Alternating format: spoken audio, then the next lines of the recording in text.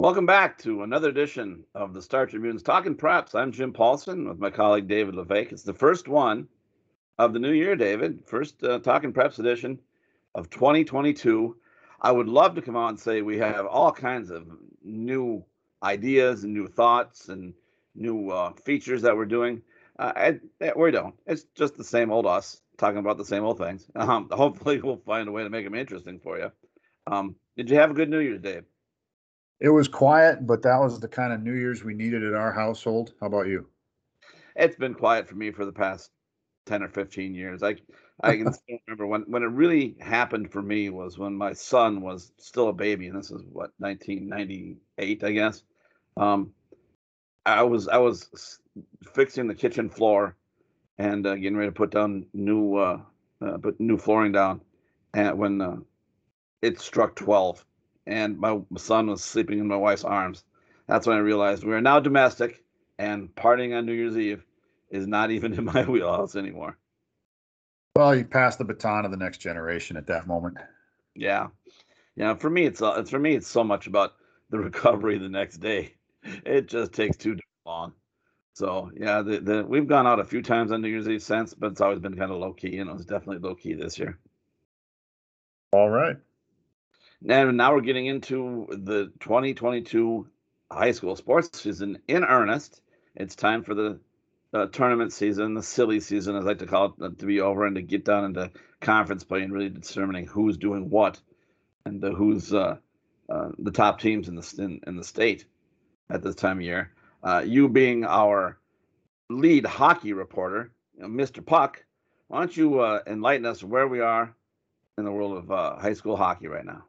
Yeah, well, I when it comes to hockey, I take exception to the notion of the silly season characterization of the holiday tournaments because there's a dress rehearsal component to it. There are very few occasions where you're going to play 3 games in 3 days. That's the tournament format, and to be able to do that over the holidays, that's a good way to kind of figure out where you're at and what it means to get up and give it your best the next day and the day after that. I mean that's state tournament level demand, and I think to go through that over the holidays is an important prep for where you want to go.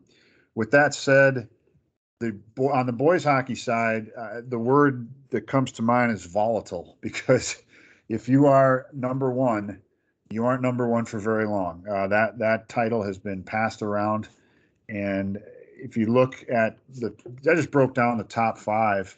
Andover. This they had just been given the number one ranking on New Year's Eve. Is when the rankings came out from Let's Play Hockey. Andover is number one. The day before they had lost to Rosemount, so they went. You hear number one with a bullet. They were number one with I don't know what exactly, but it wasn't a bullet. Oh, that's the question I have is at least wait until you get the ranking before you give it up. How did they Yeah, know that was happening? yeah, that's right. Number two ranked is Roseau, and they just came off a loss. They got throttled last night by Warroad, 5-0. And Warroad, for all of their hockey tradition, when you break it down to the brass tacks, they're a single A program. And if you're a double A program getting throttled by a single A, I don't care what rivalry it is, that's going to affect your ranking. So I don't expect Roseau to be number two very much longer. Number three is Lakeville South. They've only lost once this year, but it was to Edina, and that's a respected loss. And Hill Murray at number four. They just got done getting beat by Andover, and then Edina has lost 3 times. They've lost to Eden Prairie, to Moorhead, to St. Thomas Academy. Six is Maple Grove. They had been number one for a while, and they had beaten Lakeville South, who had been number one, and then Maple Grove got bounced out of that. So very volatile. Going back to the what I said at the beginning. So that's a snapshot of the boys double A for you.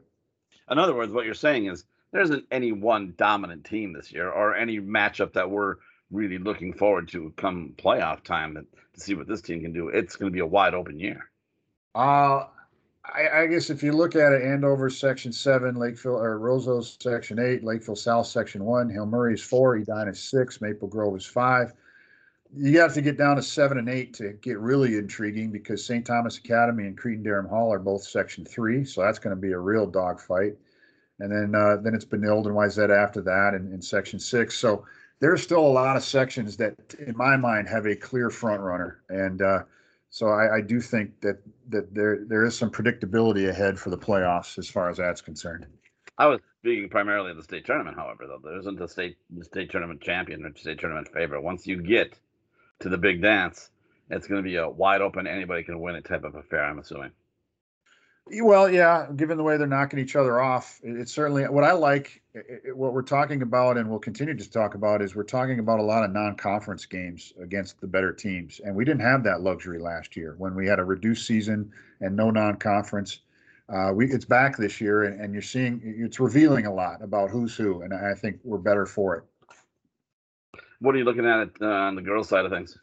I am very surprised with what I'm seeing on the girls' side thus far. I thought Minnetonka, with their team that they had coming back, plus their half a dozen imports, I thought they were going to be number one and stay there the whole time. They're currently third. However, their two losses have both come to Andover, and those are respectable losses because Andover, of course, has been right there with Edina the last 2 years.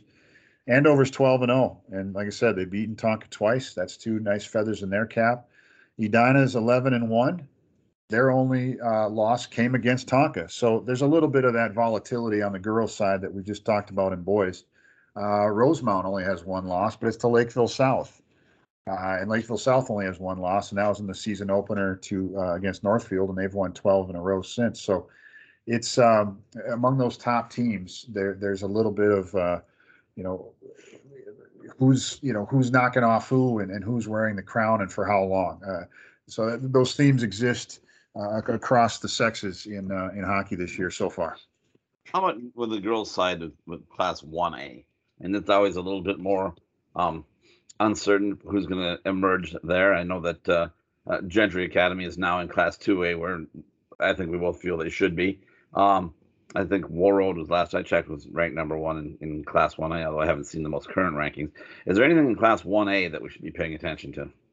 Oh, Warroad is number one. We haven't seen the latest hockey rankings. It feels like it was forever ago that these came out last Friday, but that's just it. It's not even been a week yet. It just feels like it's been longer when you transfer into the new year and the holiday season and so on. But Warroad is still hanging number one. Orono second, Mountain West Tonka third, Proctor Hermantown fourth, Fergus Falls fifth. A lot of familiar names in there. Nothing that is too surprising. Warroad and Orono, they've been playing well. And they've been teams that have made runs, and so I guess we'll see what we get into here as January rolls on, and because the girls, they wrap things up a couple weeks earlier than the boys. So whereas right now Andover is number one in girls hockey at 12-0, the boys are only 9-2-1. So I guess that's equal, but the seasons are, well, what am I trying to say?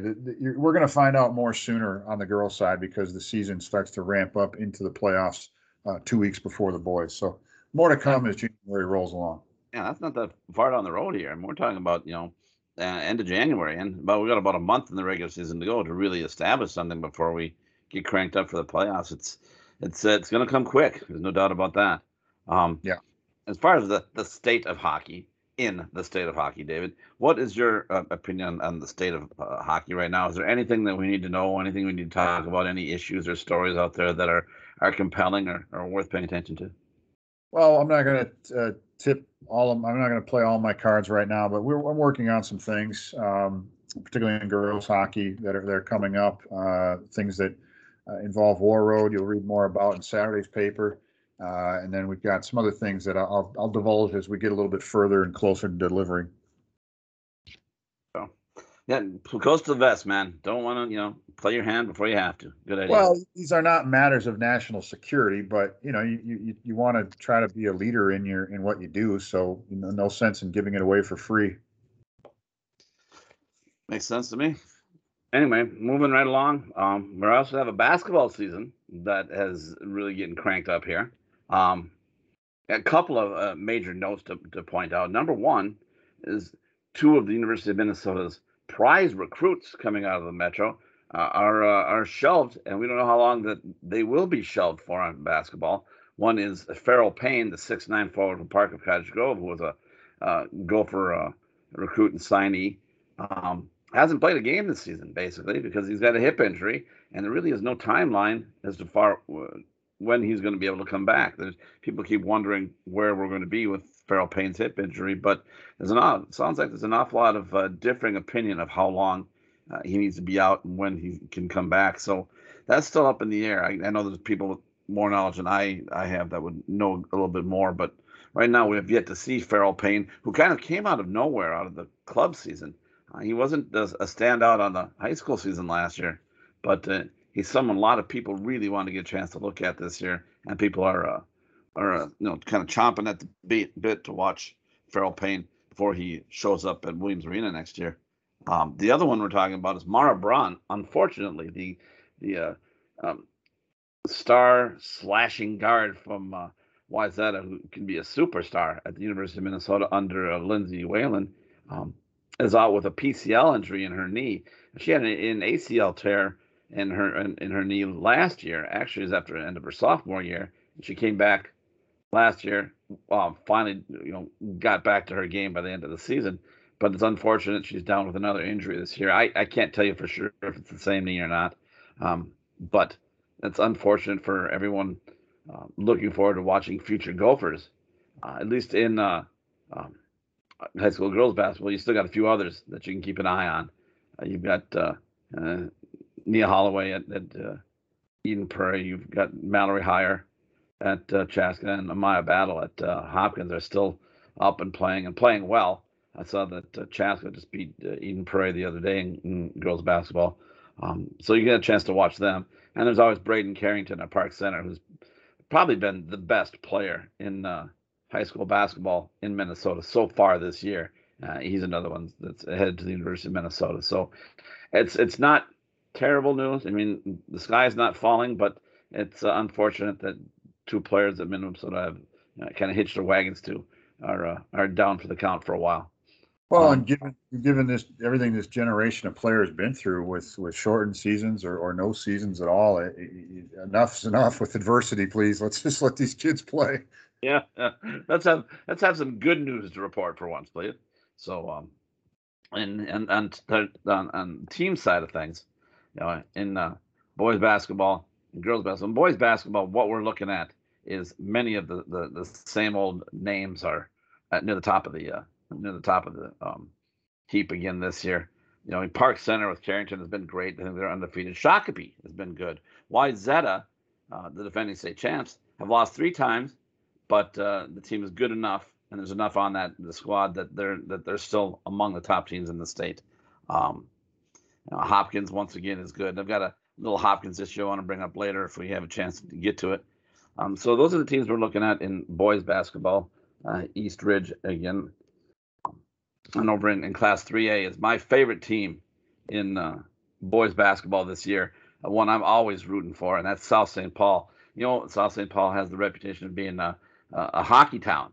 The Doug Woog and their state high school tournament history, even though they've never won a championship, how many appearances they made, to see South St. Paul being a basketball powerhouse is kind of unique and kind of interesting. I think they were 19-3 last year. I believe they're 8-0 this year, and they've got a terrific guard in Alonzo Dodds, who's can do just about anything you want to do. He's smooth. He's a team leader. He can score if he needs to. He can dish if he needs to.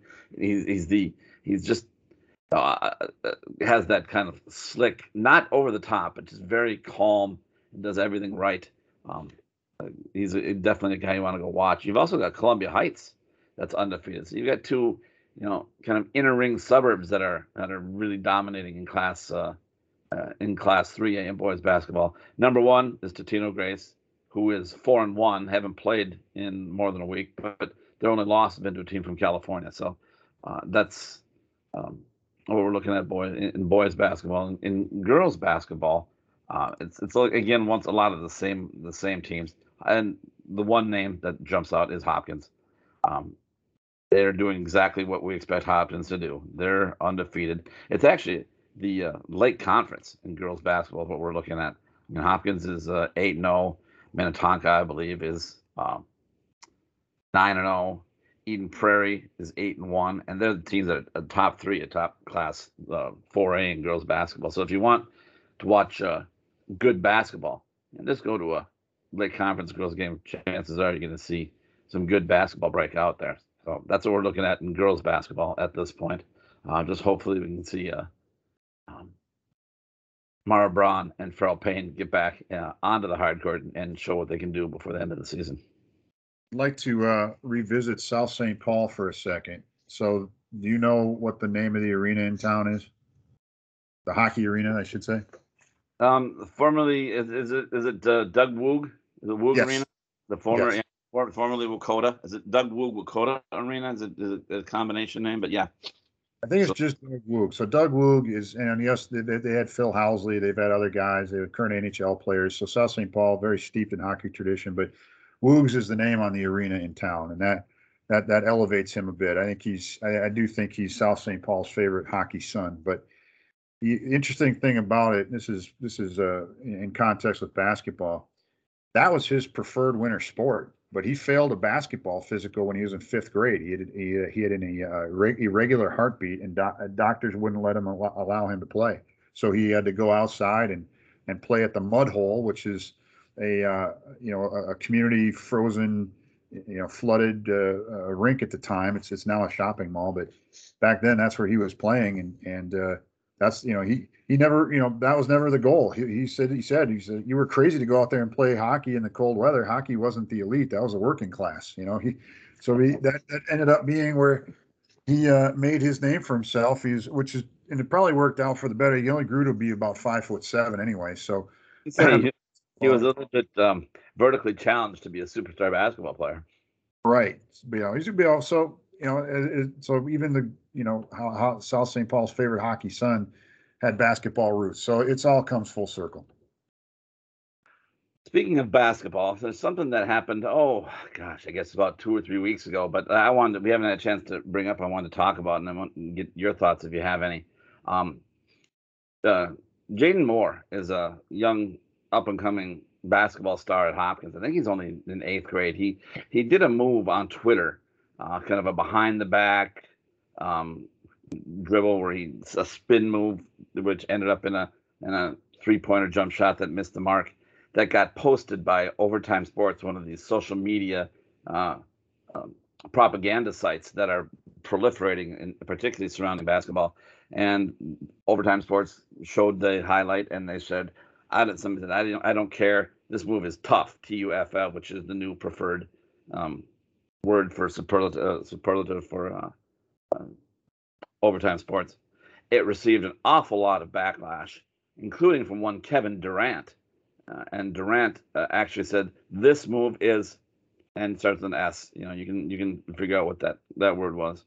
Taking down that move by Jaden Moore. It got a lot of play. It went viral when Durant tweeted that. And his intent was to say that, I think he followed up by saying it's about habits, man, about having good habits, not valuing style over substance, being less concerned about flash and about getting the job done. But it really opened up an awful lot of a can of worms for people who were a little bit taken aback by a big superstar like Durant coming out and tearing a high school kid, actually an 8th grader, apart for his move. And a lot of people commented on that. Many agreed with him, however, and it just shows what basketball has always had an element of flash to it. I won't deny that's always been a part of the game. Where I've had people, when I was a kid playing basketball, we used to talk about getting style points. You don't, but for a lot of people, that's the way basketball is played. But the fact that we're talking about these social media outlets like Overtime and Slam and Fresh Coast Hoops and some of these other ones that are promoting these kids, and I call it propaganda over the style of gameplay and team play.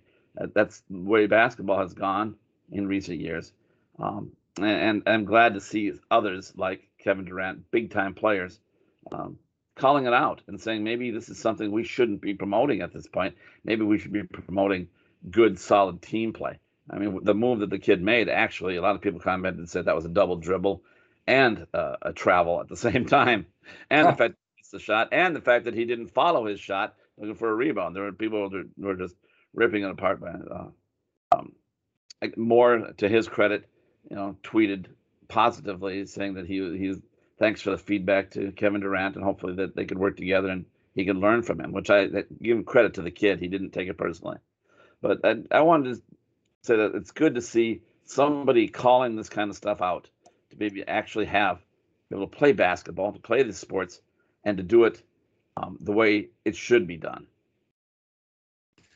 Yeah, I mean, I think kids are more skilled than ever, and I think kids can do more than ever, and can do it from a younger age. But I think those things should always be a product of what the game necessitates, and kind of a more of an organic reaction to make a move. And wow, how did he do that? Just using that athleticism in the moment rather than making it a preordained or just it would be nice to see more of that. Just don't make the first goal to be flashy. Make the first goal to be a play that's going to contribute to your team. And if it required a little bit of flash or something cool to make it happen, then more power to you. But I think we've got the priorities a little bit backwards. Yeah, and it even the attention to that move actually even brought out some big names to comment on it. Ken Novak, the Hopkins coach, was interviewed and talked about how he was disappointed that an eighth grader got called out in the national media and that he went viral and that he really didn't deserve that. And then it kind of, labeled him as a flash player. Back what he said to the player. I mean, instead of making a kid a victim all the time, is there any coachable moment for Ken Novak? Did he address that? That was not addressed in any of the stories. I'm sure that Novak has probably talked about that. I mean, he's a veteran basketball coach, and they've been successful and had plenty of flashy players over the day. I'm sure that Novak knows what he's doing as far as that goes. But the fact that it was called out on a national basis, even the story even ran in places like the New York Post on Kevin Durant, making this comment on the Twitter and how it went viral. But it's just something I thought that should be brought up. This is not an indictment of Jaden Moore by any means. I mean, he's a fine young man, a fine young basketball player. By his response, shows that there's an awful lot of character and good direction from his parents, and showing him what's right and what way to go with that.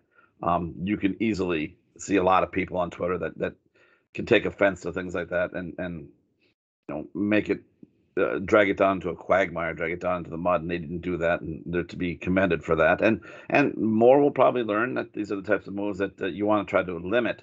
I know supposedly Moore's father had challenged him to do a play like that, and get it on video, and he did, and they got their response. Although I don't think they quite expected the response they got, but.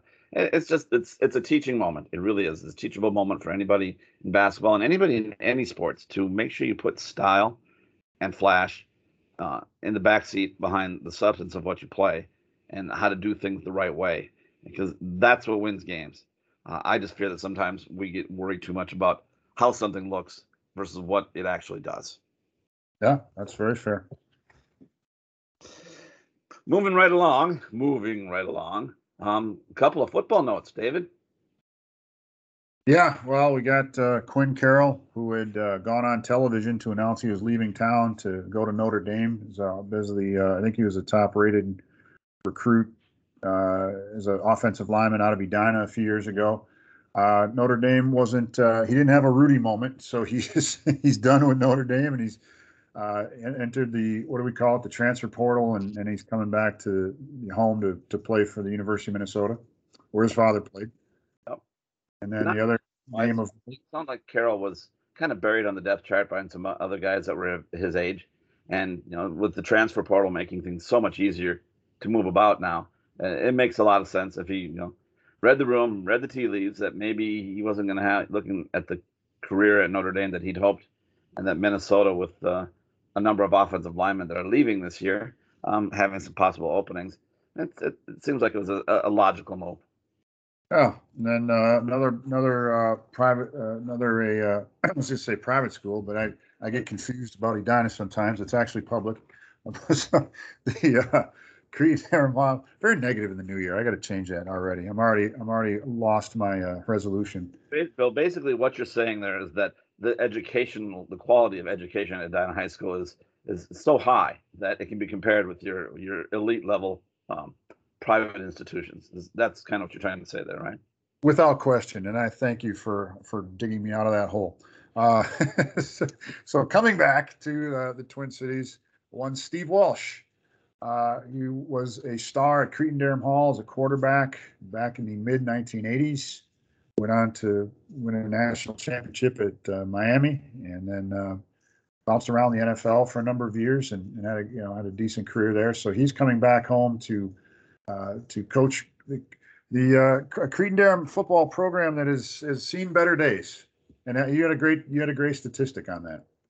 Yeah, I mean, this is a Cretin-Derham Hall program that has always been one of the elite teams in the state of Minnesota and has been for a long time. They deserve headlines anytime they make a move.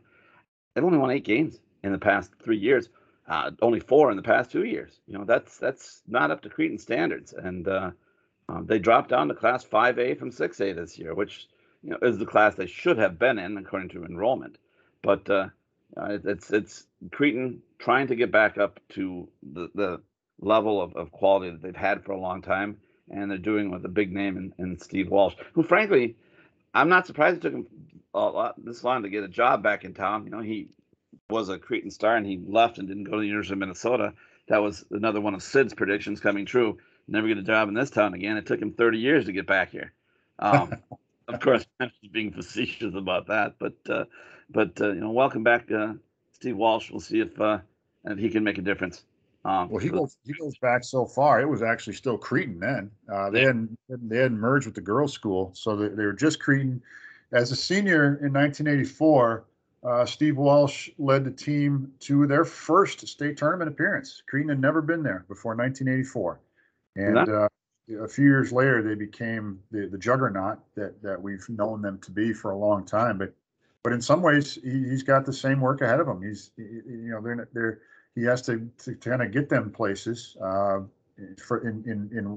a player, it was for the first time ever, and for now, it's for the first time in a while. So, similar challenge all these years later for Mr. Walsh. We wish him well. And their arch rivals, the team that I even wrote about that this past year when they renewed their rivalry. St. Thomas Academy has eclipsed Cretin where they've been going in the past few years. So that's interesting. Well, they have to try to keep up with St. Thomas. So it'll be interesting to watch and see what Steve Walsh is able to do there. And I'm sure that the alumni are going to be a little bit jazzed. I think Walsh was coaching in the CFL, if I'm not mistaken. So welcome back, Steve Walsh, to your alma mater.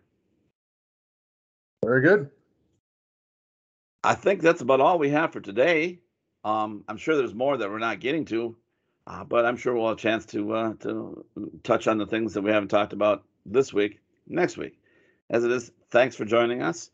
Don't forget to take a look at what we're doing, not only at StarTribune.com, but also on the basketball hub and the hockey hubs and the wrestling hubs that we have on the website. Thanks for joining us.